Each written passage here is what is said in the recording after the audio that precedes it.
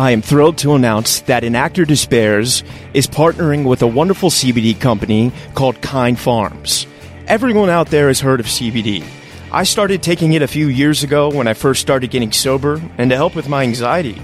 Sadly, as one can do, I was overtraining in the gym, and a friend recommended a topical and a tincture to help with the pain. I tried it. It was okay. However, recently, I was introduced to a product that has really changed my life. Not only has it helped me with anxiety, but I am stronger than I have ever been. I'm able to carry out lifts my body used to prevent me from doing. Kind Farm products have single-handedly changed my life athletically and personally. They utilize 100% local licensed farmers, organic cultivation, and CO2 extraction for superior CBD. Kind Farms is turning CBD to a kind alternative to pharmaceuticals. Let's transform Tobacco Row into Hemp Row. If you want to get involved, please reach out. Together, we can make a difference. You can use my code RYAN10 for 10% off. You can find them on Instagram at Kind Farms Inc., all one word. That's KINDPHARMSINC, and their website is kindfarmsinc.com. Once again, my code for 10% off is RYAN10. And now, let's get started with today's show. Welcome to An Actor Despairs. I'm your host, Ryan Perez.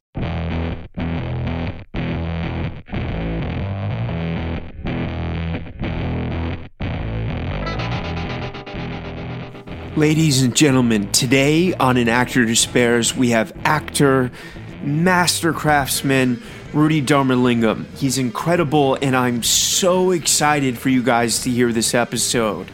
I have been struggling to book that first thing and feeling sorry for myself, and we're here to talk about Rudy's new show, Wakefield, which is on Showtime right now, and it's incredible. He's done other things like Hamlet with Benedict Cumberbatch and many other amazing projects, but he gets really candid in this interview about the struggle and how long it took him and all the persistence and the ability to keep showing up. And it's something we all need to be reminded of because, you know, the job is showing up. The gig is the vacation. And I am so grateful to Rudy. I enjoyed this chat so much, and I really needed to hear it myself. I hope you guys feel the same way. Rudy, I love you, brother. You're the future. I believe in you through and through. All right, guys, here it is. Rudy Dharmalingam, welcome to An Actor Despairs. How are you doing, man? Thank you. Thank you for having me. Man, it's Wakefield is, you know, what we're here to talk about. And I haven't seen a show this vastly dense and just like such rich and true characters. And I mean, I kind of thought Short Term 12 had the market cornered on that, but like this is the best thing I've ever seen, man. It's like, wow. It's just so human. And I know that's like the goal of any piece of television or film, but I feel like it so rarely happens because things need to be cinematic or dramatic. And this is just, I mean, it could be a documentary in some ways. It's just so authentic. And there's not one person who you know, no matter how much they're on screen, misses the boat. It's just incredible, man. I mean, yeah, and your work as Nick is outstanding. I mean, thank you, dude. Thank you. Remember me when you're at the Oscars, man. Thank you. That's very kind of you. Very sweet of you. Thank you. But if it's cool with you, before we speak about the project, let's start from the beginning. Where did you grow up?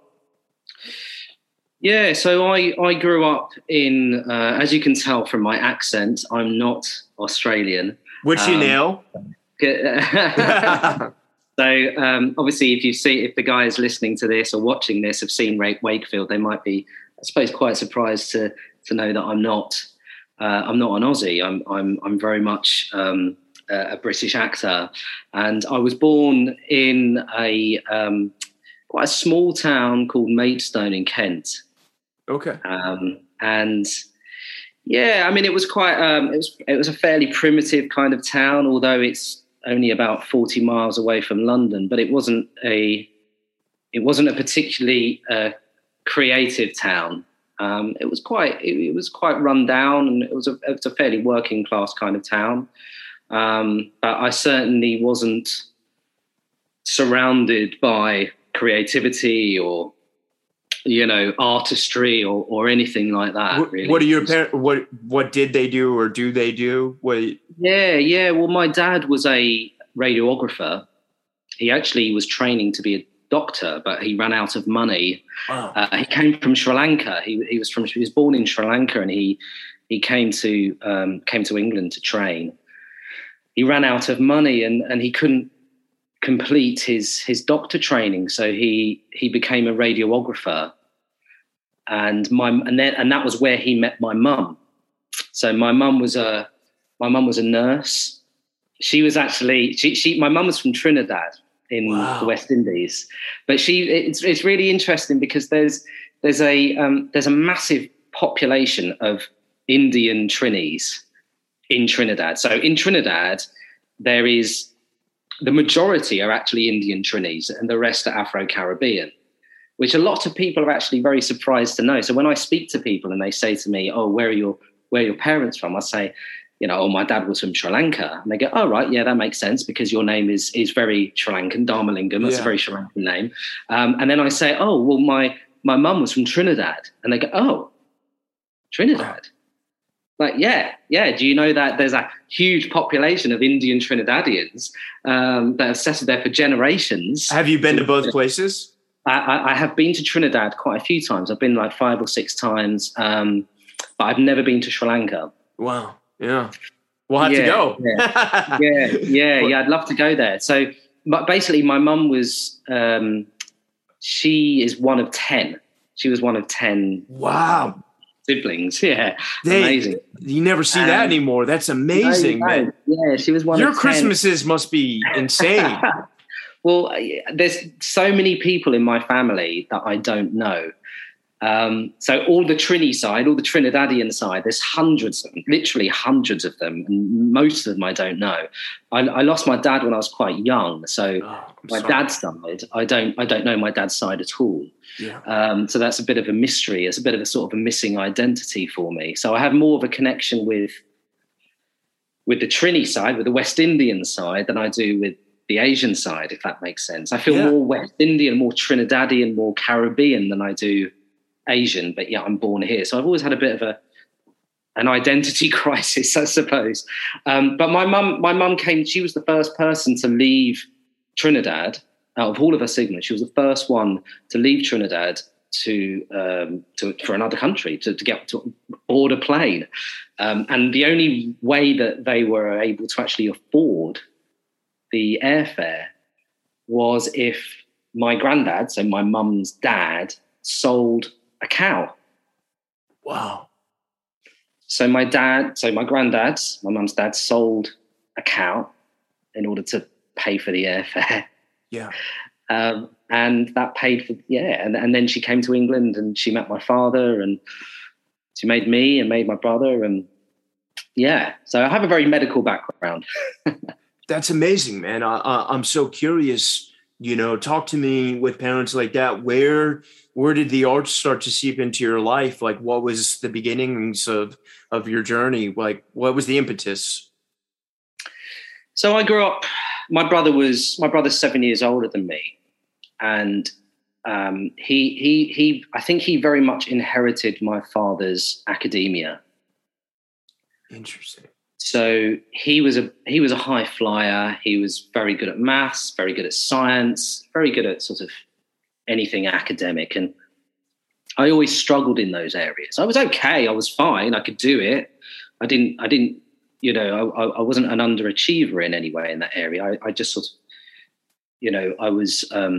I sort of coasted along. But I suppose I was always looking for my calling, as you do, as all of us growing up. You're looking for that one thing that sparks your creativity and it sparks your imagination and, fills your life with joy and you can't wait to do that one thing, and I found that quite early on. When I was about 7 years old, I started playing table tennis. And I remember I got home from school as one of my first week at primary school, and I said to my mum, can I play table tennis? There's a table tennis club on a Saturday. And she was a bit, okay, yeah, okay, you can go along. It's quite random. You know, normally it's football or cricket or athletics. Yeah. So I went along, and I really, it became a real passion for me. And I spent 10 years up until the age of about 17 traveling all over the country. Oh, so you were Forrest Gump. Yeah. And you know what?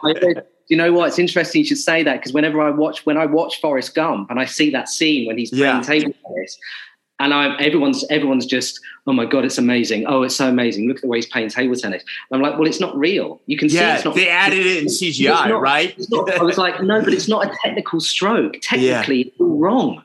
That's so funny that they didn't even choreograph it. They just let them make it up.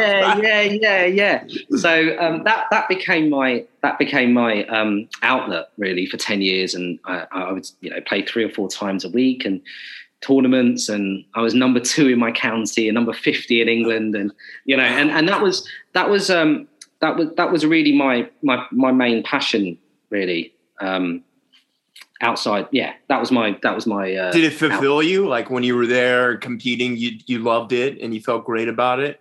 I loved it so much, and my coach, my table tennis coach, who is unfortunately at the moment in a nursing home in England, and I think he must be about 90 now, and he's got dementia,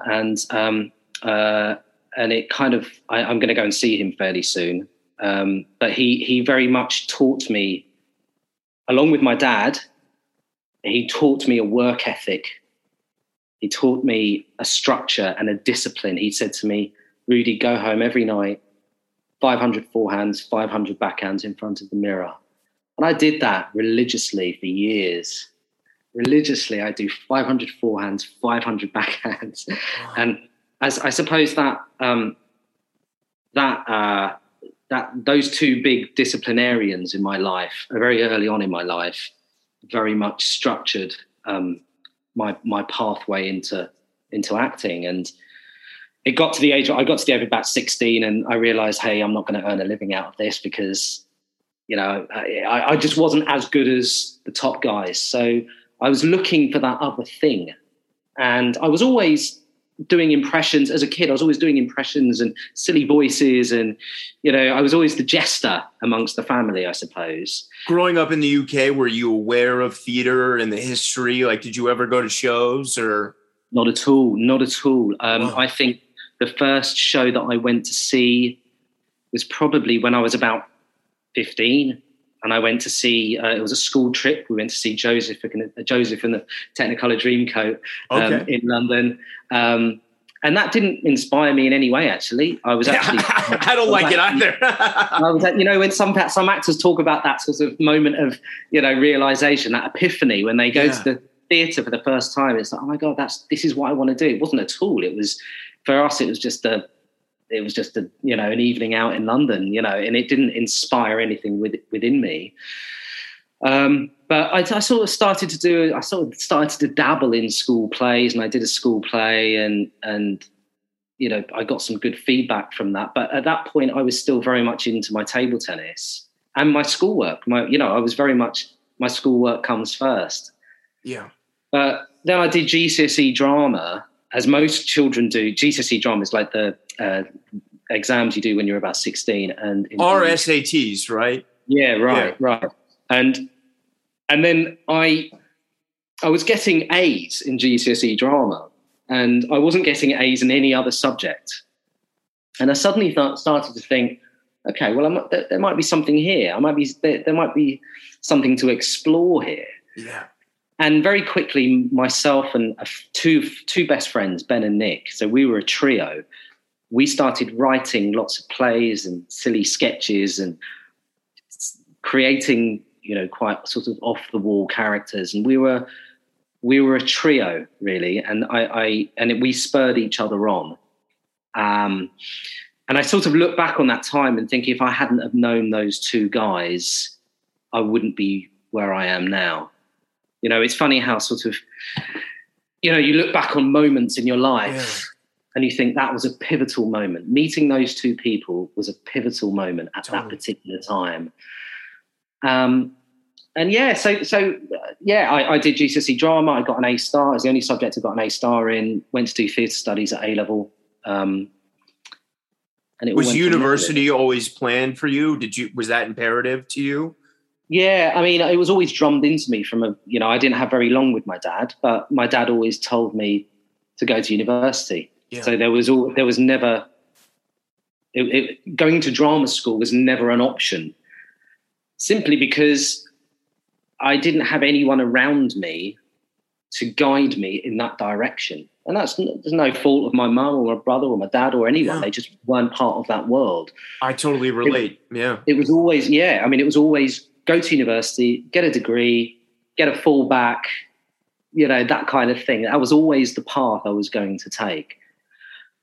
So, I went to, I did A-level theatre studies, and I did a course called the National Youth Theatre when I was 17 even, which was great. And and that helped me because I didn't have much youth theatre experience. A lot of kids, spend 10 years of their life doing youth theatre. I was playing table tennis, so I didn't have that body of work behind me. So I needed to get something behind me in order to be accepted onto a course. Is National Youth Theatre part of the National Theatre, like a subset of it, or no? No, it's not. It's not actually part of it. It's just it's not. It's a separate entity. Okay. It still exists now. It's still very prestigious. I mean, at the time, I think there was about 5,000 people that would audition, and I think they'd take on about 150 or something back in '97. I don't know what it's like now, but it was and Nick, my friend, I mentioned to you my friend Nick, who was also part of the trio. He applied as well, and he got in. So you had this insane experience then. Yeah, so the school were just made up, the first two actors in the history of their school to get into the National Youth You and him were? Yeah. Wow, dude, that's incredible. That was an awesome experience for me, yeah. And so when you were there, what were you doing? Mostly straight plays or musicals, or what was it? It was a 4-week course. Okay. It was a 4-week course with about 20 other kids in your sort of group, and it was 9 to 5 every day, and it sort of accumulated into a devised ensemble performance. Yeah. At the end of the 4 weeks, and it was. I remember my mum saying to me, "This will either make or break you, and you'll either leave, your National Youth Theatre wanting more, or you'll decide maybe you want to do something else." And I think it was. I think it's such a hard profession to get into. Acting. It's so competitive. It's very easy to be just, oh God, no. And there's no way I'm good enough for that. There's no way I'm good enough. No, I couldn't possibly. Who am I to think that I can possibly be paid to pretend to be another person? And it's you're surrounded by sort of negativity, not in my family, but just tales of the hardship of the industry. I had to sort of put that aside and go. And I did put all my eggs in one basket, and I said, no, I'm not going to do teaching. Yeah. I'm going to be an actor, and I'm going to give this everything that I've got, and see how that transpires. So beautiful. And so when you finished that program, how old were you at this point? I was 18. Okay. I was sort of 17 and a half or so. And then I went to university and did a degree in performing arts. You did? Amazing. Yeah. And so what was their drama program like? Was it? Well, I mean, it wasn't what I needed. It wasn't what I needed, and it wasn't what I wanted. It wasn't a RADA or, one of the, it wasn't NAMDA or anything like that. It wasn't actor training. It was, I think in the first year I spent more time, I had more free time than I did actually in lectures. Wow. So college can be like that in America as well. Yeah. I mean, in hindsight, I wish I had drama training, but I wouldn't change. You don't need it, bro. You're good. Yeah. Well, you know what? I learned so much. You learn so much from books, right? Books and working with great people. Well, no, also that's exactly it. If drama school is a luxury for a lot of people that we take for granted, and if you're lucky enough to get work, some people, their drama school is through the work, and that's so beautiful that was it for you. So while you were there, did you feel a lack of the fulfillment that you needed? Like, were you writing? Like, what were you doing to kind of get on stage more? I suppose I did lots and lots of, very early on, but when I was about 16, I read a book called An Actor Prepares, which I'm sure every actor knows what that book is. Well, do you know the name of my podcast is An Actor Despairs? That's the pun. Right. Yeah. So I read that book in a couple of days, and that was very much an epiphany for me. And I was always sort of searching for a structure to do this work, to be an actor. And I found it in that book. So was the method, did that become something you connected with? That became something that I really, really became very fascinated with and infatuated with. And that's where I studied. So that's awesome. Really? Right, I studied at Strasbourg. Yeah. Wow. Okay. Yeah. That's incredible. A friend of mine went to the Moscow Art Theatre. I was deeply jealous, and that play. It just, everything kind of made sense to me, and that whole system gave me a structure for the rest of my life, and it supplemented and complemented what I'd already learned from my dad and my table tennis coach, because they were two disciplinarians, and Stanislavski was putting down this system of discipline and structure. And I suppose I like structure in my life, and discipline and work ethic and dedication, and applying yourself in every single way that you can as an artist to create truth. Yeah. And I came, I finished that book, and I need to revisit it because I've not touched it for 2 decades. But I would love to revisit it because it subconsciously I try to apply as much of his work into my work today. Oh, it's so beautiful, man. I love that. And I'm curious, when you were finishing up there, did you have a plan for post-grad, like what you would maybe do, or were you figuring out as you went? No, I very much wanted to get out in the world of work. I wanted to give it a go. I had no intention of staying in education any longer. Maybe I should have done, but I very much wanted to sort of get out there, really. I got an agent when I was quite young. Wow. How did that? Well, yeah, when I was about 19, my second year at university, I managed to get an agent, and I waited 6 months for my first audition. So I got my first audition, after 6 months of signing with this agency. And it was for a local theatre called the Contact Theatre in Manchester in the north of England, where I studied. I was very excited, and I wrote, it was just an open audition. I can't even remember what it was for, but they said, come prepared with a monologue. And I thought I'd write something. I thought I'm going to go the extra mile, and I'm going to write something of my own. Yeah. Something utterly original. And so I wrote something, and I had props, and I had a walking stick, and I had a few other things, and and I was running late, and I basically got run over on the way to my first audition. So I ran out from behind a bus, and I was crossing a main road, and there was a bus in front of me, and I thought, okay, I'm running really late. I'm just going to take a risk and run across the road. Yeah. And yeah, I got whacked. I hit the windscreen, stuffed up the bonnet of the car, completely screwed. I did more damage to the car than it did to me. I was fine. I had a few torn ligaments and, a few nightmares afterwards. And, that was kind of it, really. But I didn't make the audition. And a few days later, I got a call from my agent saying, I don't think this is really working out, Rudy, is it? Oh no! I've just been run over. I just got run over.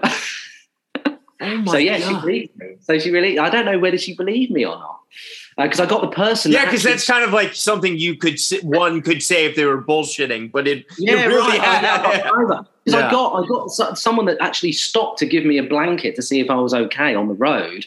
I got her to call my agent.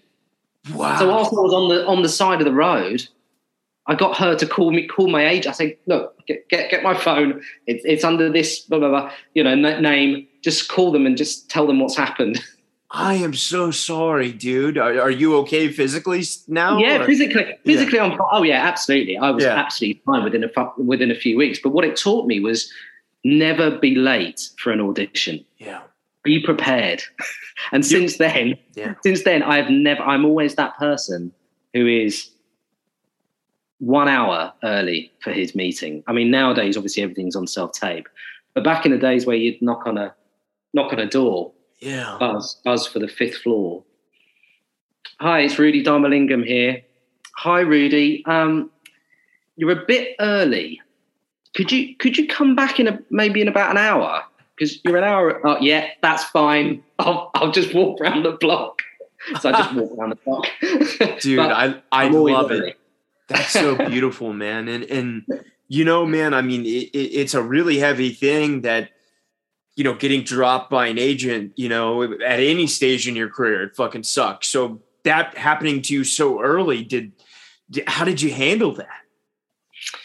I was pretty gutted, really. I mean, because as a young actor, you're only 19 and you get signed by an agent. You think your career is going to take off pretty quickly, but obviously, it very, very, very rarely works like that. But I picked myself up and I started to apply to a few more agents, and I got signed with another agent who I stayed with for quite some time, and that was when I graduated from university, and then I spent the next 2 years selling conservatories to pay my bills because I didn't have any acting work. I just graduated. Sorry, what is that conservatory? So a conservatory. Oh, right, okay. Yeah. So in England, in the UK, you have they're quite dated now. They don't really make them that much anymore. They're sort of a thing of the 80s, 90s. Where you have like a glass building on the side of your house. It's like it's called a conservatory. So like a sky room is what we call them. Yeah, you call them sky rooms. So it's all on the back of the house. It's just a glass structure that was quite fashionable in the 90s then. They're not now at all. And I had to pay my bills. So I was that person that would call people on the phone and say, hey, do you want a conservatory kind of thing? Just cold calling random people. Cold calling people, wow. Yeah. As actors all do. We all do that. I've had loads of call centre jobs in between work over the years. And so I did that for 2 years, and I had this new agent, and they were getting me lots of auditions and lots of theatre auditions, a few bits of TV, and having to try and get the time off from work was always really difficult because, it's hard because they don't understand. Often your boss doesn't understand your profession, and you get 1 day's notice to get, onto the other side of the country kind of thing. So I did that for 2 years, traveling down from Manchester to London, couldn't afford a train, had to get a bus. The bus would take me 7 hours. And round trip, I'd do that in a day. So that'd be a 14-hour round trip in 1 day for an audition. And I did that for a long time. How did you not let that, transit's hard no matter if it's 30 minutes. How did you have the stamina to keep that up? Yeah, I mean, I became quite used to getting on the website and booking the cheap tickets. Yeah. Even if it did take 7 hours to get from A to B, and that was without the tube. So you'd get to London and you'd still have to get halfway across London to get to the audition and get back again. And because a train wasn't even a possibility because I just didn't have the money. I was so poor. Were you reading? Like, how were you killing the time? Like, what were you? So there was no, obviously these are the days. Yeah, the iPhone didn't exist. No smartphones, no laptop. Well, we had laptops, but there was no streaming. There was nothing. It was just me and a, 50 other people in a coach and a book, wow. And my scripts. I do remember once actually I made that journey, and it was for a workshop for a new play, and it was an offer for the workshop. It was only one day, and I was on the bus and I got stuck in traffic. A huge traffic jam. And I had to call my agent, and I said, I'm not going to make this. I'm not going to make it. And I literally got to London, I don't know, 8.5, 9 hours later, got off the bus, hung around for 10 minutes, and then got back on the bus and went back home. Oh my God, man. It was pretty demoralizing. It was, even thinking about it makes me want to cry. Yeah, I was going to say, that's like PTSD. Oh my God, man. Yeah. So it was... Speaking of despair. Yeah. So I had it quite hard for many years, really, until I got that big break and things began to change. Well, before we dig in the big break, because the show is called what it is, how did you buoy yourself during that time? Like, when you were struggling, like what kept you showing up, because that's the hardest thing you can do when you're constantly being rejected 5,000 times. Yeah, it's funny because all the way up until the point that I graduated, I think I'd sort of got every audition that I went for. So National Youth Theatre, a few school plays, the stuff at university that we did. I don't think I'd ever experienced rejection before as an actor. So I came out of university thinking, well, it's all going to work out. Yeah. Work out. It's just going to happen. Success is just going to come to me because, hey, no one said no before. And obviously that was pretty stupid of me. So I very, very quickly got used to rejection. And I suppose what kept me going and what keeps me going now is the belief in my own ability. Yeah. And, having a strong network around you is really important. I have a very strong network of family around me, which keeps me afloat, which I'm very appreciative for. And was your mother supportive during these times? Have you still going? Yeah, my mum was supportive, but also my wife. My wife has been sort of my rock really for the whole experience. And there've been times where when I became a parent for the first time, I'm jumping ahead a little bit here, but when I became a parent for the first time, I'd worked very consistently up until that point, and I just, I thought, hopefully that will continue. And the phone stopped ringing. So my son was born and the phone didn't ring for 2 years. Wow. Bizarrely, it was a pretty dark time for me because I'd just become a father. I had this huge responsibility, and the work just wasn't there. Yeah, I'm so sorry. So I went back to the call center. So anyway, I'm jumping ahead a little bit. Let's rewind.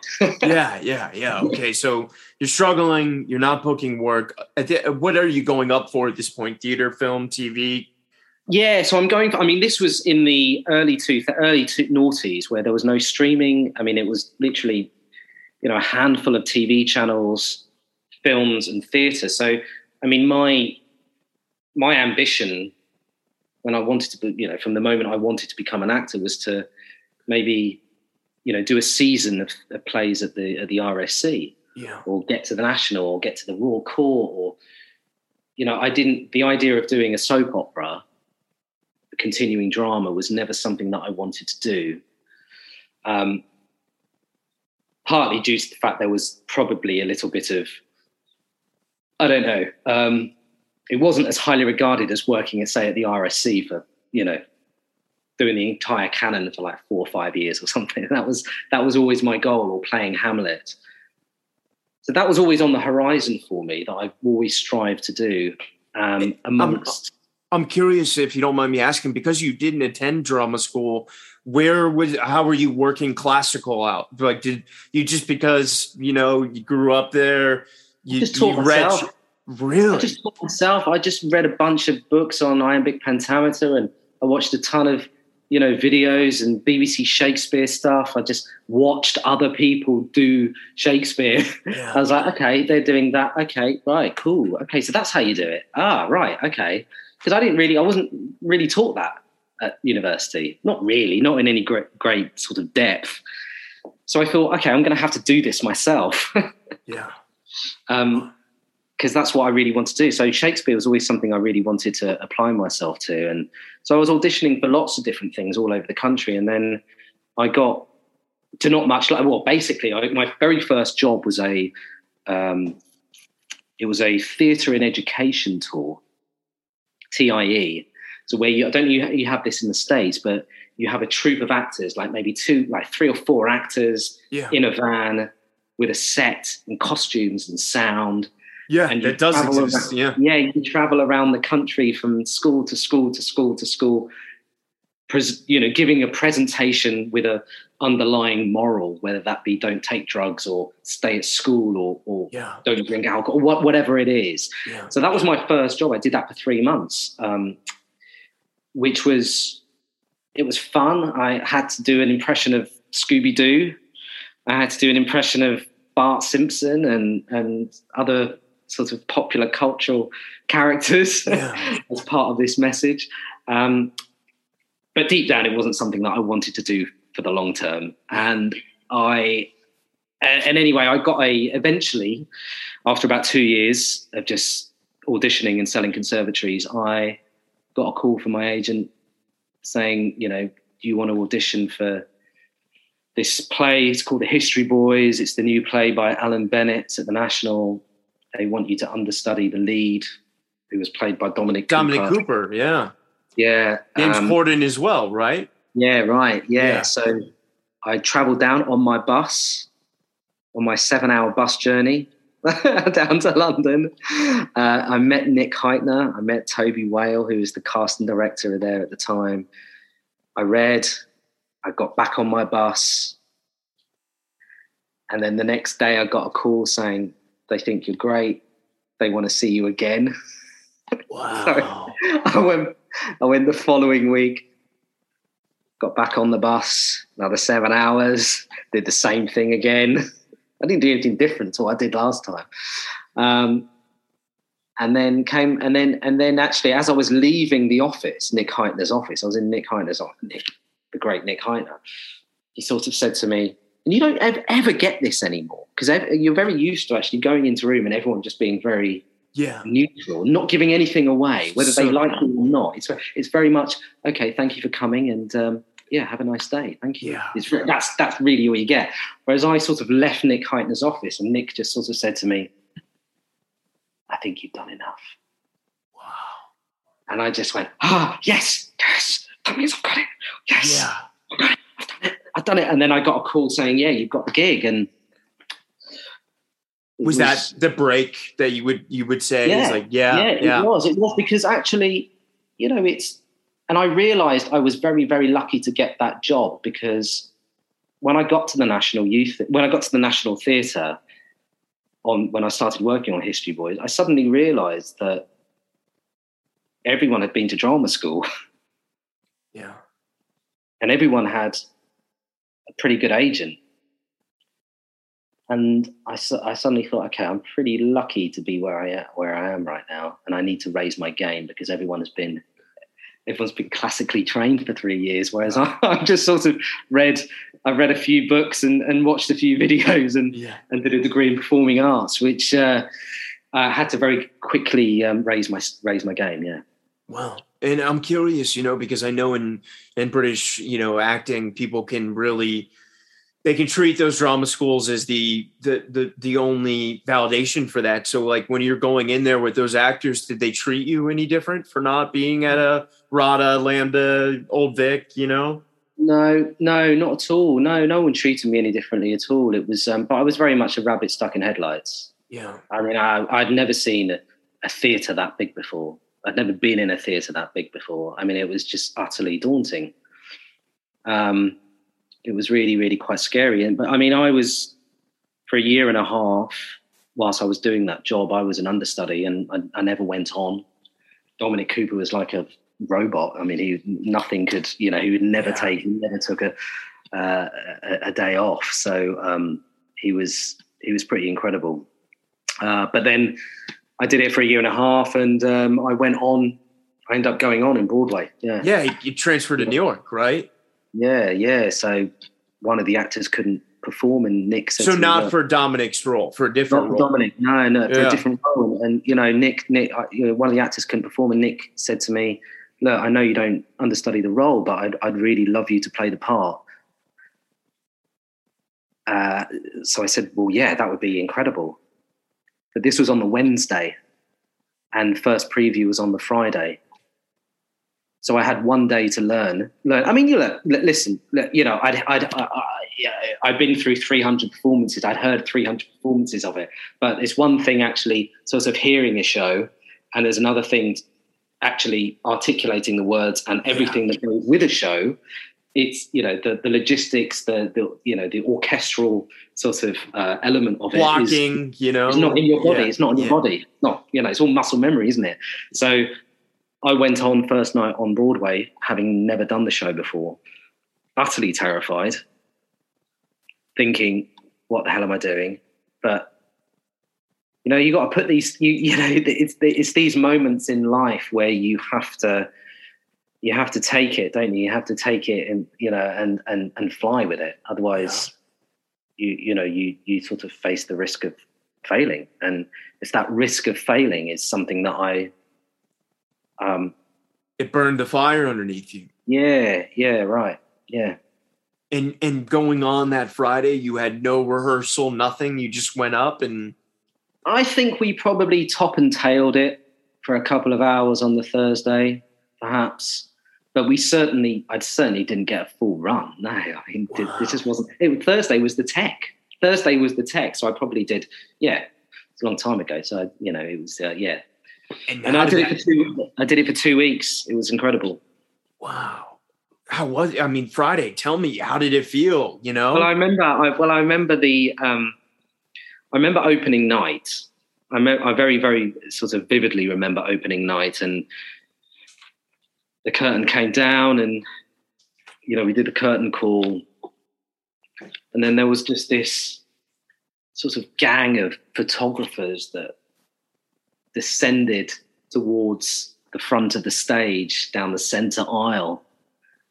You couldn't see anything because it was just flash, flash, flash, flash, flash, flash, flash. Couldn't see anything. It was just, And then we got whisked away in a limousine, and Joan Rivers was there, and all these people that I'd sort of grown up watching. And it was a moment. Yeah, it was a moment in my career that I sort of look back on those days when I was selling conservatories and getting run over and pushing tables, because essentially as an understudy, that's all I was doing. I was just pushing tables on and off the stage for a year and a half. I wasn't doing any acting. I was just lifting a table and moving a table into position. Eight shows a week for a year and a half. Wow. But it was good to finally be part of that. And was that your first exposure in America as well? Yeah, it was. Yeah, it was my first time in America. Yeah. So then, having such an awesome experience, did you start to think maybe I should get some American agents as well? Yeah, I had a meeting with when I was out there. I had a meeting with an American agent, actually. Yeah, but they wanted me to stay out there. They wanted me to stay out there for like another 6 months or so. And by that time, I was a bit homesick. And you were married with a kid at this point? Well, no, not at that point. No, okay. Way before that. But I was a bit homesick, and I suppose I wanted to get home. And the idea of spending another 6 months out in America away from home wasn't very appealing. And so I came home, and maybe I shouldn't have done that. Maybe I should have just sort of bit the bullet and stayed out there and see what occurred. But because I came home and I didn't work for 6 months. I thought, you get what's interesting is you get these moments in your career where you think, this is it. Yeah. This is that moment. This is the moment. It's all going to fly from here. And it never is. No. There's really always, it's never as easy as that. And despite not working, when you were back, were you auditioning for bigger things? No, I didn't at all. And I the work sort of ground to a halt again. And I felt like I was starting from square one. Wow. All over again. But then, with patience, I think patience is a very key thing in this industry as an actor. Yeah. You have to, it's very rare for, not everyone can be, Taylor Swift or, graduate from university and have, a flurry of agents all want to sign you. And then all of a sudden you've got American rep and, it's everyone wants a piece of you. It's very rare for that to happen. Most of us are all jobbing actors, right? 99% of us are all jobbing actors, and we go from job to job to job. So, I just went back to the drawing board and started auditioning again. And then I spent, the next sort of 10 years, 15 years, 10 years. Building your credits up on the British classics, Doctor Who and all those, BBC. Well, not even... Well, yeah, I mean, I did bits of that. I mean, TV and film was never really it was never really something on my radar. I wanted to do Chekhov and Ibsen, and I wanted to do more Shakespeare. I wanted to play Hamlet. I wanted to play Constantine. Well, let's talk about that, because you did do Hamlet.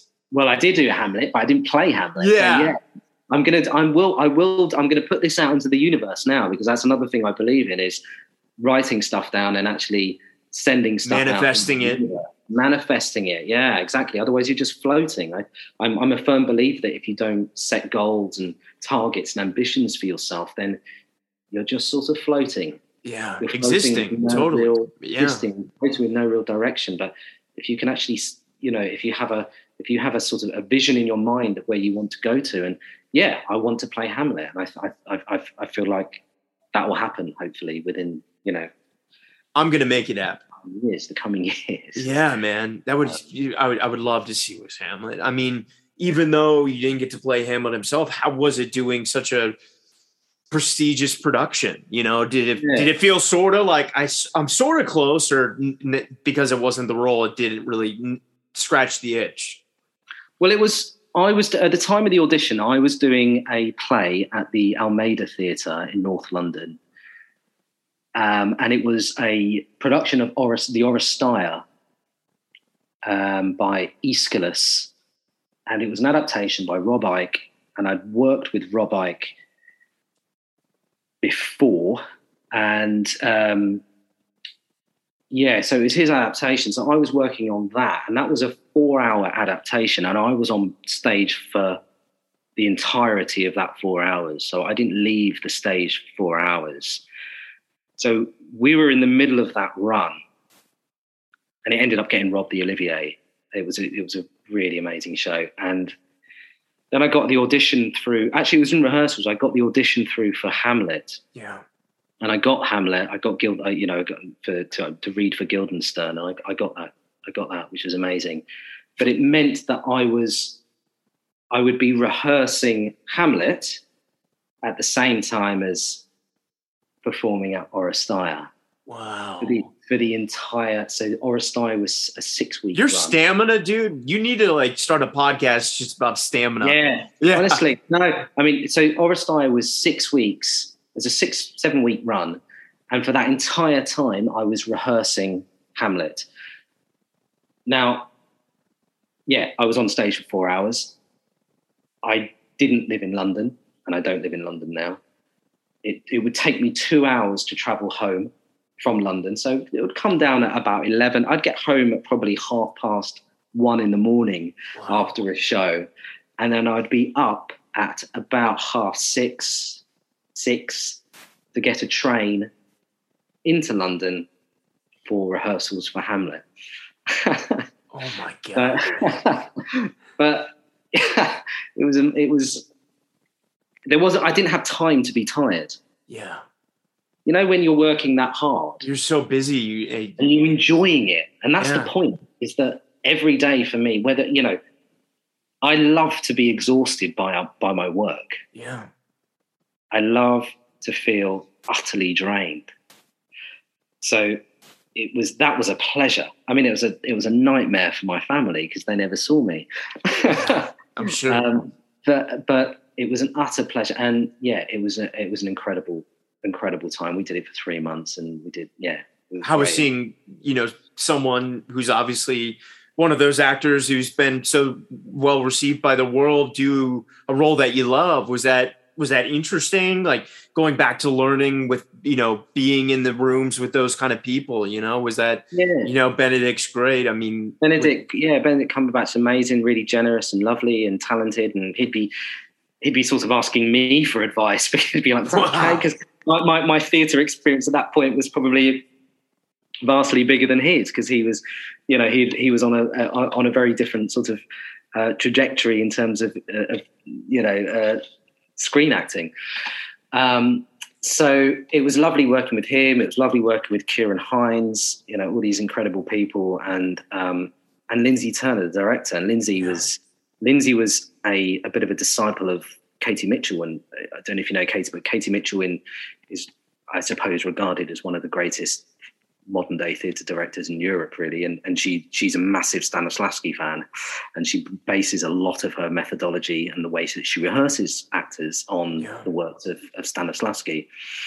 So Lindsay brought a lot of that into the rehearsal room. So it was in terms of, you know, I normally hate all that round table stuff, you know, when you sit around a table for 2 weeks just talking. I mean, that's just... Yeah, you want to be performing. Of course. Ask any actor. Most actors utterly hate it. However, on this experience, I really enjoyed it, because we were talking about the principles of Stanislavski in terms of, you know, events and intentions and, you know, motion memory and units and objectives and breaking things down. It was really, really technical stuff, but stuff that I grew up learning about, having read a lot of Stanislavski's works. Yeah, it was so wonderful. Beautiful. And last question before we dig into Wakefield, you know, was The Split your first like experience doing a series regular on a show? It was my first experience doing a series regular. Yeah, so I was in South Africa. I was in Cape Town doing. No way! Did you guys film at Cape Town Studios? No. I was doing a TV show for BBC called Our Girl. Okay. And we were in Cape Town at the time, and this audition came through from my agent, and I laid down the tape. I did it, and they said, "That's great, but we'd like you to read for this role instead." So I read for this other role. I didn't have anyone to read in. You know, that's part of the problem, isn't it? Like self-paced. You have to rely on other people being around to read with you. In this occasion, I didn't have anyone, so I imagined the lines coming. I think I've only done this on a few occasions. So if anyone's listening to this thinking, "Oh, maybe that's a good idea," probably don't do this. Always try and get someone to read in with you. But I was in a strange country. I had no one around that I knew. No one was available. So I propped up my phone on some cushions, and I imagined the lines coming back at me. And I did the tape, laid it down, sent it off. You know, you didn't dub the lines in after? No, I just imagined them coming back. Dude.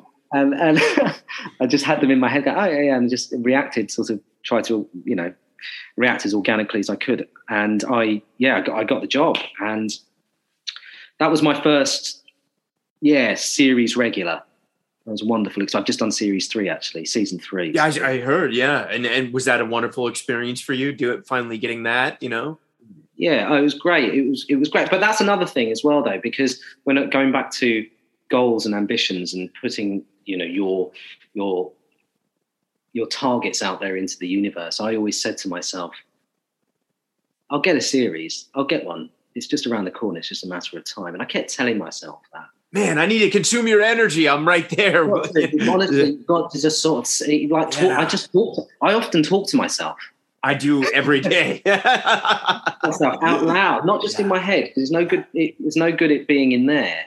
I think I think it's imperative that it's out there. Projected. Yeah. It's projected and someone answers that, or something, or an energy answers that. But I'm not religious, but I do believe in energy. Yeah. Energy. Yeah. Totally. Same. Wow, man. Thank you. Your story's amazing. We're gonna have to do a part 2, man. Like, I could go for you for hours, but for the sake of promoting the wonderful project that, I mean, I think, dude, you're the future, man. I mean, the work you did on this, it is so seismic. But before we dig in the work, how did this project come your way? Yeah, sure. That being Wakefield for the audience. Sorry. Yeah. Sorry. What did you say? Sorry. I was just saying, if Wakefield we're talking about for the audience. Yeah. So I received the audition through from my agent, and I received the series Bible, read the series Bible. I was utterly immersed in this world. So you got a lot of info on this one. I got a huge amount of information. So was it an offer or? No. It was just an audition. It was just an audition. They wanted to send out the series Bible, and I read it, and I was consumed by it, and I immediately wanted to do it. But of course, I've been in that position before. Many occasions where you invest so much of your time and effort and creativity into an audition over the course of maybe a few months. Sometimes it can range from, sometimes it's weeks, sometimes it's months from the first audition to the 4th or 5th audition. And by the time the 4th or 5th audition comes around, you are so heavily invested in this project. When you don't get it, it's heartbreaking. It's heartbreaking for a few days, but then you get over it and you pick yourself up and go again. Yeah. But this one, I sort of read the series Bible, and I was immediately into it and laid down a tape. And a few weeks later, they really love you, and Jocelyn Moorhouse wants to have a chat with you over the phone. I had a chat with Jocelyn Moorhouse over the phone. Then I had a few more tapes, and got the role, and it was an incredible feeling. It was very much like Andy Dufresne at the end of Shawshank. Yeah, wow. When he's out that in the scene. That's what I was gonna say. I actually did that. I did that. I was on the way to pick up my boy from school, and I got the call from my agent, and he said to me, "Rudy, how are you doing?" I said, "Yeah, I'm good." He said, "So it's terrible weather out there, isn't it?" I said, "Yeah, it is." He said, "Well, I bet it's much nicer in Australia." Oh my God, man! I said, "Are you joking?" "No, it's yours."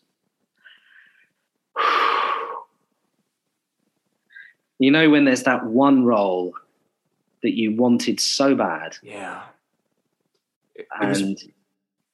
works out. And I just then had to think about learning to tap dance and learning. I was going to say, dude, you're an excellent dancer. Oh, thanks, man. That's amazing. Yeah. That's really, really kind of you to say. But I had to really learn. I had to really, it really did not come easy because I'm not a dancer. I mean, speaking of learning, what about the accent? Was that, something you had to work at, or was that pretty easy? Yeah, I mean, I've always been pretty good with accents. I mean, I was never worried about the accent at all. I knew that it would be tough, but I was never worried. I didn't lose any sleep over it. But the dancing was something that was totally out of my comfort zone because I'd never done it professionally. The only time I'd done it was when I was at university, and I had to pass my first dance module, in order to progress to the second year. And I got 40%, which is a pass. 39% is a fail, 40% is a pass. And I said, "Thank you so much for passing me." She said, "Really, the only reason why I passed you was because I couldn't bear to see you take that exam again." Oh my God. I was like, "Thank you. But that's fine. I'm totally cool with that. I'm totally cool with that." And I just wanted to pass it. But then, I was constantly tapping away on my hotel room floor. I was, I had a lot of hooray. Yeah. I had amazing teacher in Chris Horsey, and I had Tim Newman also in the UK who gave me some initial lessons. And I think it just goes to show that actually, I mean, I remember Tim saying to me, he said to me that what we've done together over the course of 6 weeks, having obviously the fact that you've never done any dancing before and how far you've come, he said to me, that is just a testament to the fact that anyone can do anything if they put their minds to it. If you practice hard enough at anything, whether it's playing the guitar, I don't know, Learning French, Greek, yeah. whatever. If you practice hard enough and dedicate everything you've got into something that is out of your comfort zone, you can do it. We can all do it. Yeah. So, everything you're saying I needed to hear today. So it's like, speaking of energy, just divine intervention, man. But Yeah, right. I'm curious, at this point you did have the series Bible. So you get to Australia. Did you have all 8 scripts already?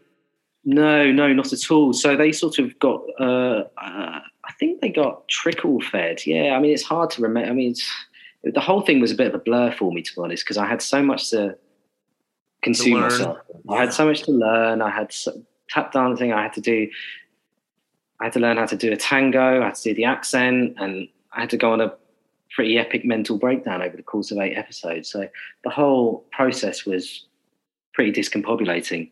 Yeah. But yeah, I think the episode sort of trickle fed, and I couldn't really.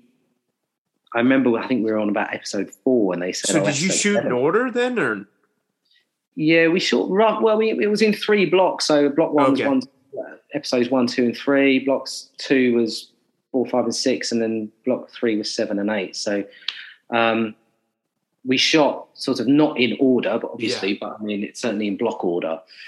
But yeah, the whole thing was pretty, discombobulating for lots of reasons. Yeah, there were lots of similarities with my own life that I identified with Nick.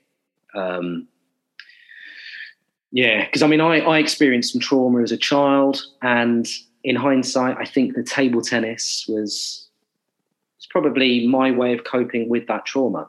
And your mother's a nurse, so did she help at all?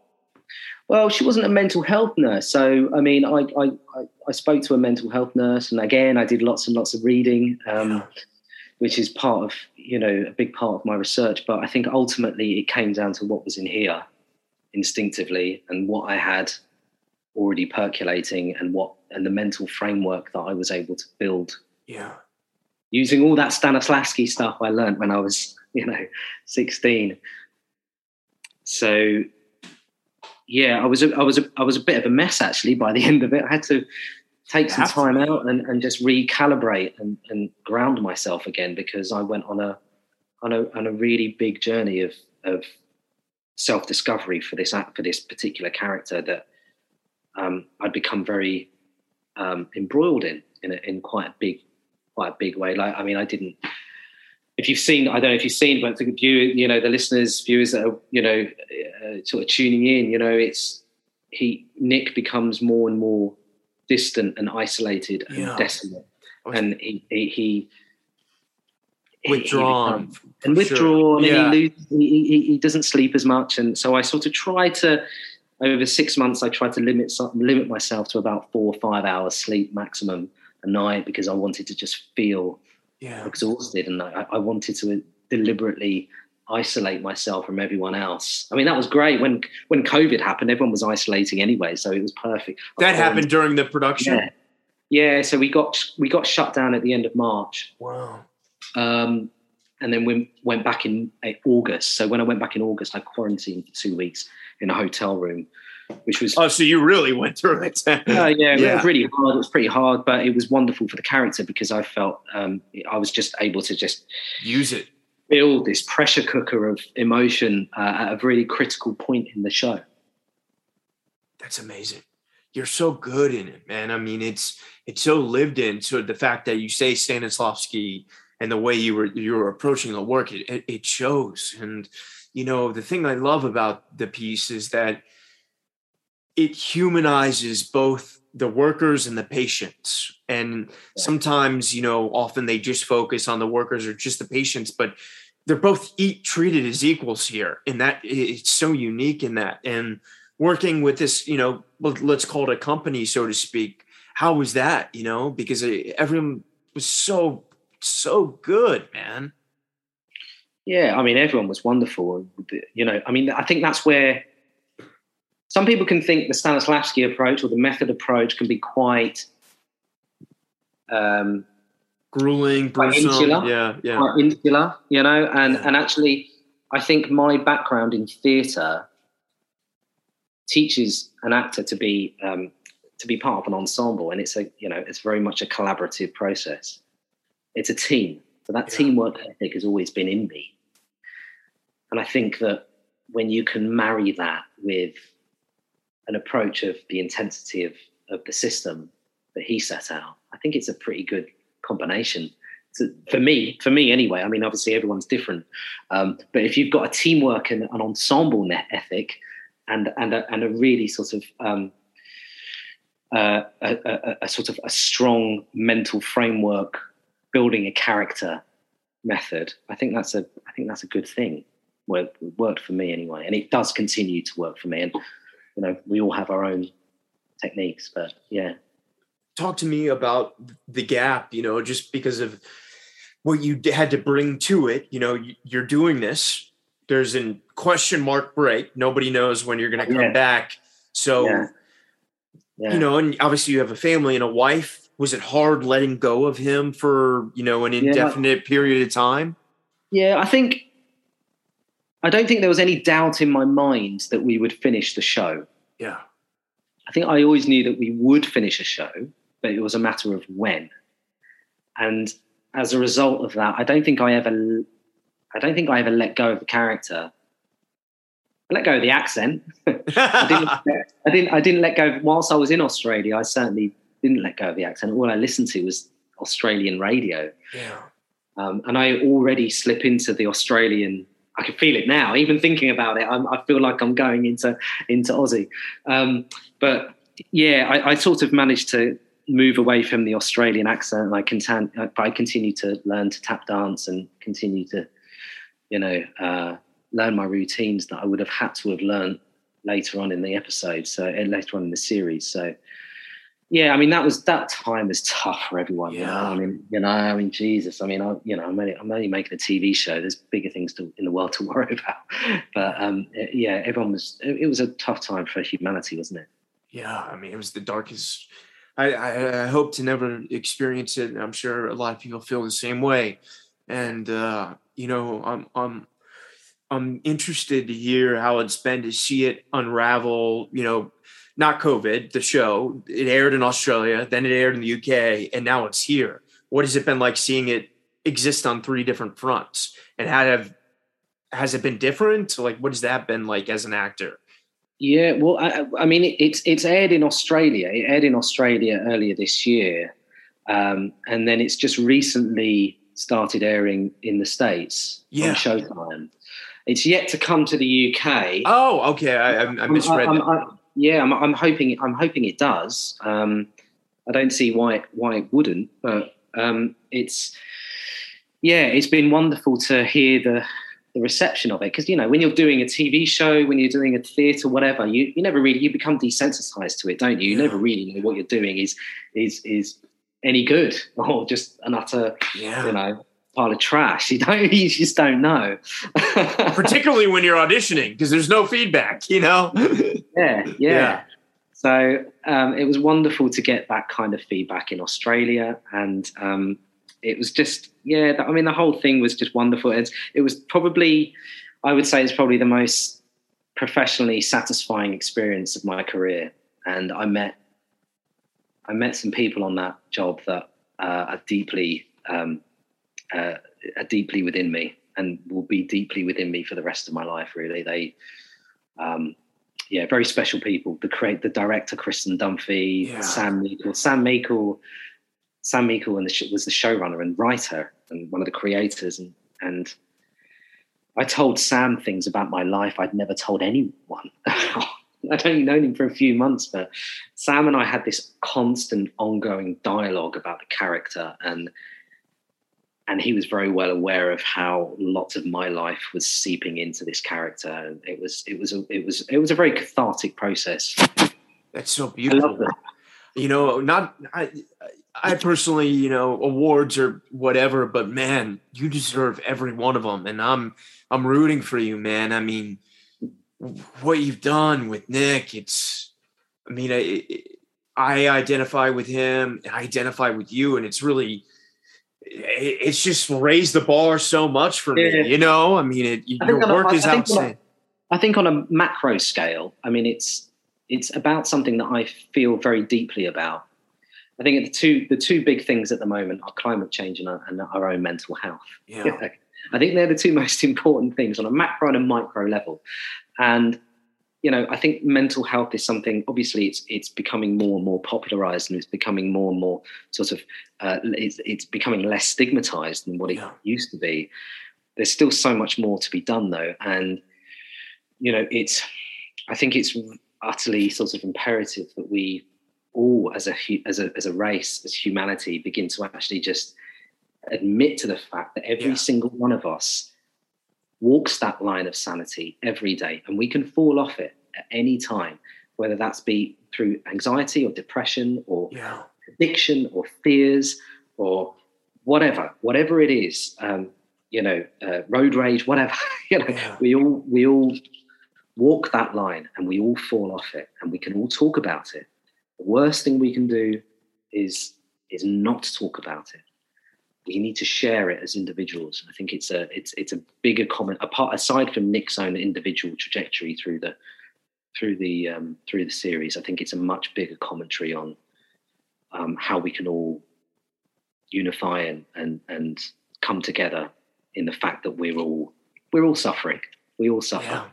Thank you for sharing that, man. I really appreciate that. I'm curious, you know, has your phone been ringing a lot? Because it better fucking be, you know what I mean? Fuck, dude, you're so good. Well, yeah, I mean, it's you know, it's been ringing a bit, but yeah, we'll see. I mean, there's a few things that might be materializing, but I've got a TV show out next year called. Can you? Yeah, I can talk about it. It's called Extinction, and it's for Sky One, written by Joe Barton, and that's an 8-part drama, sci-fi thriller. And I mean, the funny thing is that when go back to Sam Meikle, the showrunner, writer and creator on Wakefield, one of the creators, he said to me, "What do you want to do next?" I said to him, "Do you know what? I'd love to do something that doesn't involve a mental breakdown." Because I've done 3 mental breakdowns in the last 3 years. I've played characters with 3 mental breakdowns. So I'm pretty good at it now. If I need a brown actor to do a mental breakdown, they normally call me. Well, you know what, dude? I'm going to call Barbara Broccoli and get you in for Bond because they're casted. Yeah, right. Yeah. So, if you could, that would be amazing. I got you. I'll call her right after this. I said to Sam, you know what, I'd love to do something out of this world. So I'd love to do some kind of sci-fi project, and something quite sci-fi came up next. And that's exactly what I mean by projecting what you sort of want, or what you're sort of aiming for. And so Extinction is a very much a sci-fi thriller, which will be out next year. It's beautiful. It's gonna be great. And now that you're taking over the world, man, is theater something that's, I mean, obviously I know you want to do Hamlet, but is that something you would still consider? I think not at the moment. At the moment, I'm really enjoying screen work. Yeah. I love the intimacy of doing TV and film. I always found that very difficult to achieve, playing to 2,000 people in a theater night after night.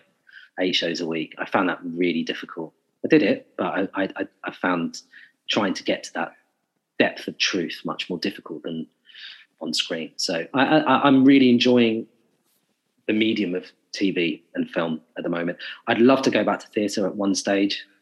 Well, when you do Hamlet on Broadway in the West End, When I do Hamlet, maybe, yeah. But at the moment, I'm pretty cool.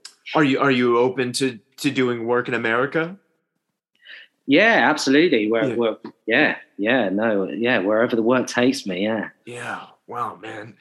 Rudy, this has been such an honor, man. Final question for you, because you've spoken about it, but it's a tough question, and I'm sorry to ask because I know it's very complicated, but I really identify with your journey, and I'm in the struggle myself, and I've never heard such immense stamina and persistence from an actor in almost 170 episodes of this show.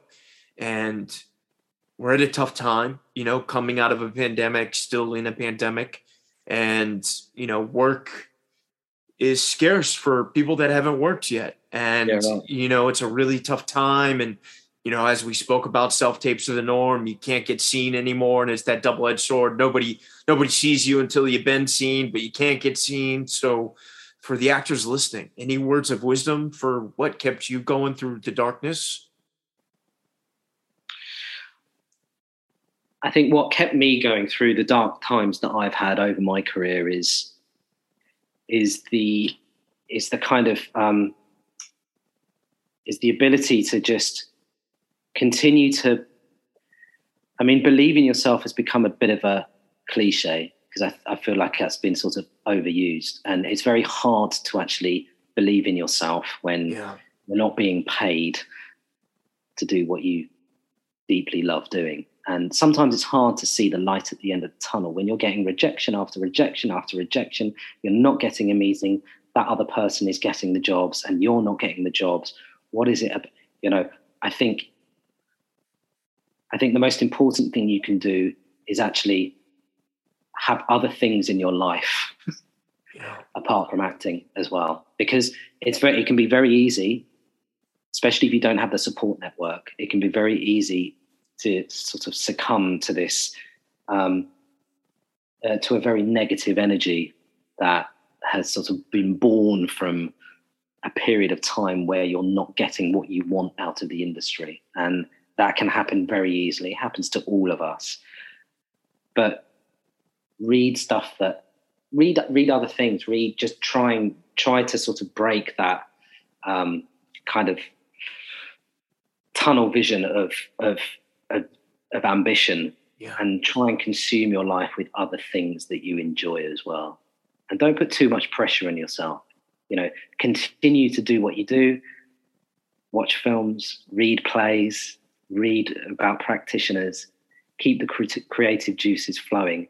And as long as you're doing everything you can, when you get a self-tape, no matter what it's for, as long as you're doing everything within your power, within your capability, and you can do that, and you can set it aside and go, right, I've done the best I can do there. Yeah. I can't do anything else apart from send that off, and maybe I'll get the job. But if I don't, that's cool.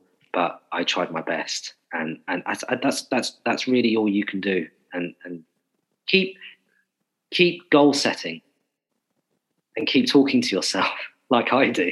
Keep talking to yourself like, I want to play Hamlet. I want to play Hamlet. Yeah, whatever it is.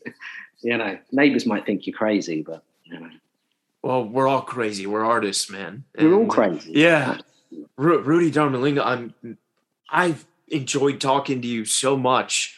I'd love to have you back, especially when Extinction comes out. Come on back and let's break it down, man.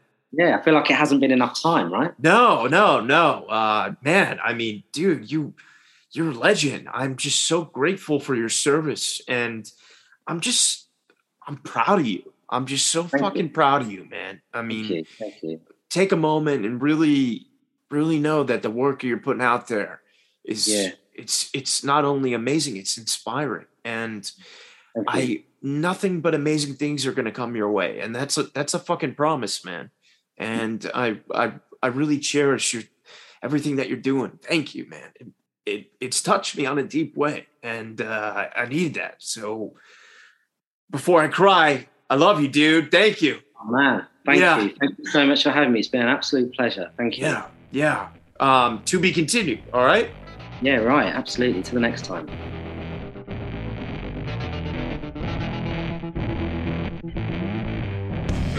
If you like the show, rate, review, and subscribe wherever you listen to podcasts. Thank you for listening.